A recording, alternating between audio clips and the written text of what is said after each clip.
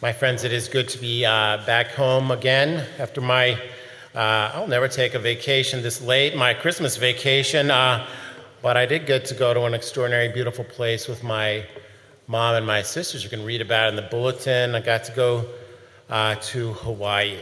It was fun. It was a great time, but I'm super glad to be back. But before I left, super busy, I'd like to look several weeks out in advance, just see where the Lord is bringing us, where the church in her liturgical cycle is bringing us, because it all is part of this beautiful mosaic. And before I left, I just got a little chuckle and to see God's hand in all of this with today's readings, because not this past vacation, but a previous one, my mom gave me the timeshare so I could go with some of my priest buddies.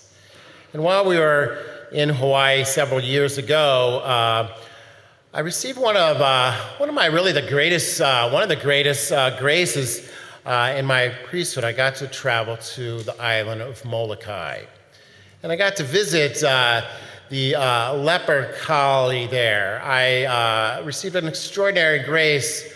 I was allowed to celebrate Holy Mass on the altar used by Saint Damien of Molokai. I got to walk the same grounds where he and another extraordinary saint, Sister Saint Marianne Cope, ministered heroically to the men, women, and children who suffered with this terrible disease. Leprosy is really a very horrible, horrible disease. You know, we know it to be an infection whose symptoms include ulcers on the skin. We hear about these rashes in today's first reading from the book of Leviticus. The infection damages nerve endings, we know, causing the extremities become numb, reducing sensation of touch in those who have this terrible disease. A person suffering from leprosy, well, they can't feel their fingers oftentimes, or their toes, or their feet. Oftentimes, in fact, they would even damage or wound themselves without even knowing it. They would cut or hurt themselves, causing perhaps an infection to set in, perhaps bringing on gangrene, or in terrible cases, even amputation. Yet as bad as these physical symptoms are, and they are certainly horrible, the social effects of leprosy may be even worse. The leper's skin sores were often grotesque, of course, but they were also highly contagious. Society was afraid, naturally so, that leprosy would spread throughout their community. So those suffering with leprosy were isolated from society. They were outcasts, forced to live outside the city, forced to live on separate islands, like this island of Molokai, forced to live in the shadows, cut off from human contact, cut off from love and acceptance, cut off from family and friends, alone, forced to wear a bell around their waist to announce their presence, as we hear today, even to yell out, unclean, unclean, so as to not infect the clean. Leprosy was a terrible, terrible disease. Thankfully, scientists have discovered a cure. We no longer have to fear leprosy as we once did. God certainly knew that the human person would discover a cure for this terrible disease. So why inspire the Holy Spirit to inspire Mark and others to record this healing? Why record any of these stories of lepers? Well, perhaps, and no doubt, because in Scripture, leprosy is often used as a metaphor for sin. And thankfully, we have a cure for sin too. God became flesh and he dwells among us. He gave us a remedy for sin in the divine person of Jesus Christ. He gave us a remedy for sin in a baptismal font in the back of our church. He gives us a remedy for sin over and over again in our lives in the sacrament of mercy right over there in our confessional. These sacraments are signs, they're symbols of the leper's story in today's gospel. You know, there are many parallels really between leprosy and sin. Like leprosy, sin starts out as an invisible infection. Then, as we know, it slowly dominates our life. Like leprosy, sin begins hidden, but eventually it causes a sinner to become deformed, ugly. We become numb. Sin makes us numb to the abundance of life, numb to the abundance of God's grace, and we become dull and unfeeling. Like leprosy, we know this firsthand, sin isolates us from each other. It cuts us off from others. We become selfish. Sin causes us to turn in on ourselves. We end up alone with our addiction, alone with our sin, alone with our poor selves. Perhaps we think that our sin is private, but we are wrong. In reality, it's obvious to everyone. We have an invisible bell really around our soul, announcing our approach. Unclean, unclean. It is clear to everyone. Sin, when it's grave, when it's very serious, can even completely cut us off from the Lord and can lead to spiritual death. But again, and thankfully, there is good news. We now have a cure for the terrible disease of leprosy, but we also have a cure for sin. Jesus is the cure. Jesus heals us by faith. Jesus heals us in and through the sacraments. He heals us through his abundant offering of forgiveness. You know, in this first reading from Leviticus, and Jesus refers to this really in the gospel, he says the lepers are to report and show themselves to the priest. It's a prefiguration of the sacrament of penance. It's a prefiguration of the sacrament of mercy. God is mercy. He is very merciful. He knew we would sin after our baptism. He knew that we need another means to be reconciled with him. It is, after all, in the sacrament of penance that Jesus stretches his hand out to us like he did on the cross, when he stretched out his hands to receive the nails that won our salvation. He stretched out his hands to merit the grace that saves and heals us. Before he did all of that, he stretched out his hand to touch the leper in today's gospel. And after he did all this, he stretches his hand over and over out to touch each of us through the sacraments. There is such intimacy being described here in today's gospel. For like in the gospel, perhaps the first time the leper had been touched in years, he desires to reach out and touch all of us. The gospel tells us that Jesus is moved with pity. He's moved with compassion with passion. He desires to be with and in our suffering. And we see that he did this so beautifully in today's gospel. He entered into this man's suffering. He entered into his leprosy, and in a certain sense, he became a leper. This leper began isolated as an outcast. He ends the story in the middle of the city, expressing, even though he was told not to, expressing God's goodness. Meanwhile, Jesus starts off in the city, but he ends up in the gospel. Impossible for Jesus to enter a town openly. He remained outside in a deserted place. Jesus took this man's place. As he takes our place, Jesus is moved with pity. For all of us, he's moved with compassion. He desires to enter into our suffering as well. He desires and has taken our place. He suffered for our sins, and he desires to continue to be an instrument of his grace, to continue to take our place. My friends, we are entering into the desert. Our Lenten journeys begin on Wednesday. We're going to learn a lot about ourselves, I think, in the next 40 plus days.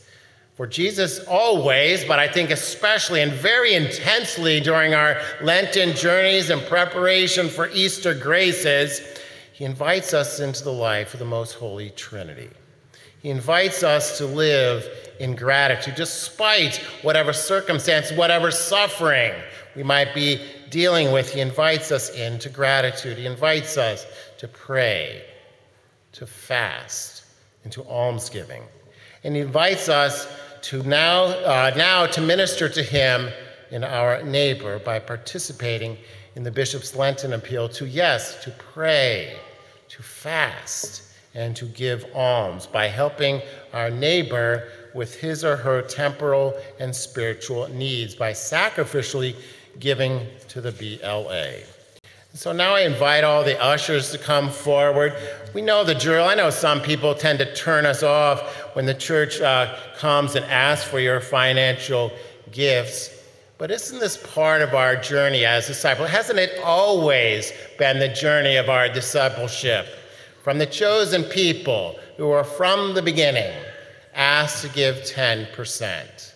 We don't attach a number to it so much anymore, but it is part of our sacrificial gift as disciples to give to the BLA. And so as your pastor, I first want to thank all of you who have already given to the 2024 BLA. We're at 18%. Please God, we will get to our goal this year. But I thank you for those who have already given this year and for all of you who have given in past years. So I do ask the ushers to please come forward and pass out the envelopes. The ministries and services funded by the BLA help our parish in its own pastoral work and are vital to thousands of people in need across our diocese. The Bishop's Lenten Appeal is something that I strongly believe in. I strongly believe in the ministries that our diocese is involved in. Giving has been a large part of my story as a disciple. But I also strongly believe that each of us should support the BLA. Every donation, no matter how small, is very, very important. The 2024 BLA theme, Behold, I Make All Things New, is shared with the theme for the third preparatory year of the Diocesan Jubilee. As you know, 2024, in August, we are celebrating our 50th anniversary. Our diocese in August will be 50 years young. And we continue to renew our desire to grow in our faith and bring others to greater faith in our Lord. Please know that all monies collected by the Bishop's Lenten Appeal are restricted to the programs, offices, and ministries that are described in the appeal materials. Many of these ministries and services help our parish as well. Our church, more than ever, needs to remain united so that together we may share the hope and love of Christ with everyone we encounter. I know since last Sunday, certainly perhaps before, you've been praying about your sacrificial gift. But I now ask you to pause and reflect on how you can make a truly sacrificial pledge to this appeal to the best of your ability. I realize that each of us has different circumstances, and the amount of our donation is unique to our own financial situation. However, we all have a responsibility as disciples to support our diocesan church through this appeal, to support our bishop and these ministries that are so important to so many. My goal is that we could achieve 100% participation from our parish to the BLA. As in past years, our diocese is blessed with a special challenge gift. So if you have given in the past, if you increase your gift, this generous donor will match your increase. If you have not given to the BLA in the past, 100% of this year's gift will be matched. The bishop has asked that all the pastors of his diocese walk through the pledge process. I know it can seem tedious, but this is the most efficient way to do it. Or if you prefer, you can open up those envelopes. You can go to our website. You can go to our bulletin, and there's a QR code. We're getting super fancy here in the church, and you can go right to the internet on your fancy phone. For those filling out a pledge card today with those golf pencils, please complete the section with your name, your spouse's name if applicable, your address and phone number. Please also provide your email address. If you write clearly, I'm sure they would be super, super excited. If you have already contributed to the Bishop's Lenten Appeal by mail or online, thank you. Thank you very much. You got us to 18%. Please, though, check that box in the center of the pledge envelope. And to avoid duplication of your pledge, please do not fill out any additional pledge information on the right side of that form. You've already given, just mark that in the box. If you have not already pledged by mail or online, you may make a one-time gift or a pledge now that can be paid through the year. Pledging is encouraged as it allows us to make a sacrificial gift that can be paid throughout the year. When you do make a pledge, you will receive monthly reminder statements until your pledge is paid in full. You may also, my friends, go online to make payments to your pledge. Please refer to the right side of the pledge envelope and check the box or write in the amount of your pledge or gift in the space provided. You know, I prayed about whether I should reveal this or not, but I think the Holy Spirit has asked me to. You know, we've not made our goal in a number of years. Even though the bishop has lowered our target goal for the Bishop's Lenten Appeal a few years ago, we still are not making our goal. So I'm trying to lead by example. And I am going to make a gift of $5,000 to the Bishop's Lenten Appeal to try to get us to that goal. We are a very generous parish. We believe in it's part of our essence here at St. Thomas à Becket to serve the poor, to serve those in need. We believe in the church's mission. There is no reason why we should not make our goal. Maybe you've never been asked, but I'm asking you right now today to please prayerfully consider a sacrificial gift. Please now write the amount of your pledge on the total amount pledged line.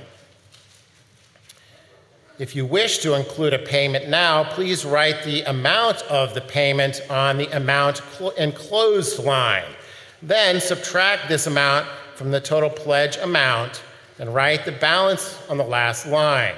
Please check the appropriate box on the left if your payment enclosed is a check or a cash payment. You know, let me get back to my donation. I should have said, I recognize many cannot make that kind of donation. I'm in a very unique place. You guys give me a house to live in. You will give me a house to live in eventually, right? You pay for my food, okay? I have very few expenses. You're very, very generous. I have a mom that gives me a timeshare in Hawaii.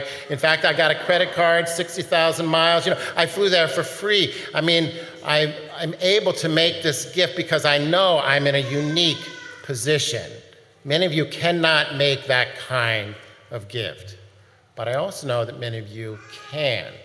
Many of you are truly blessed with financial resources. The Lord has been very good.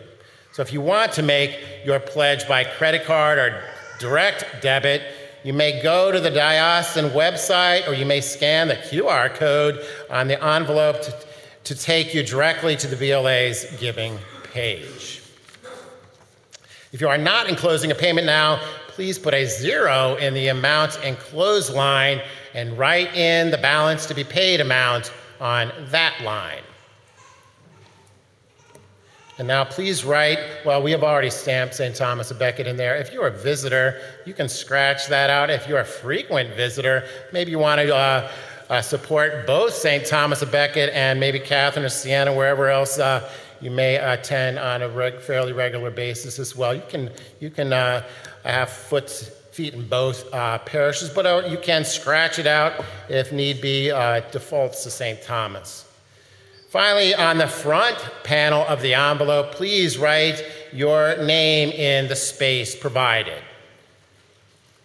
And now I ask the ushers to please come forward and collect your completed pledge envelopes.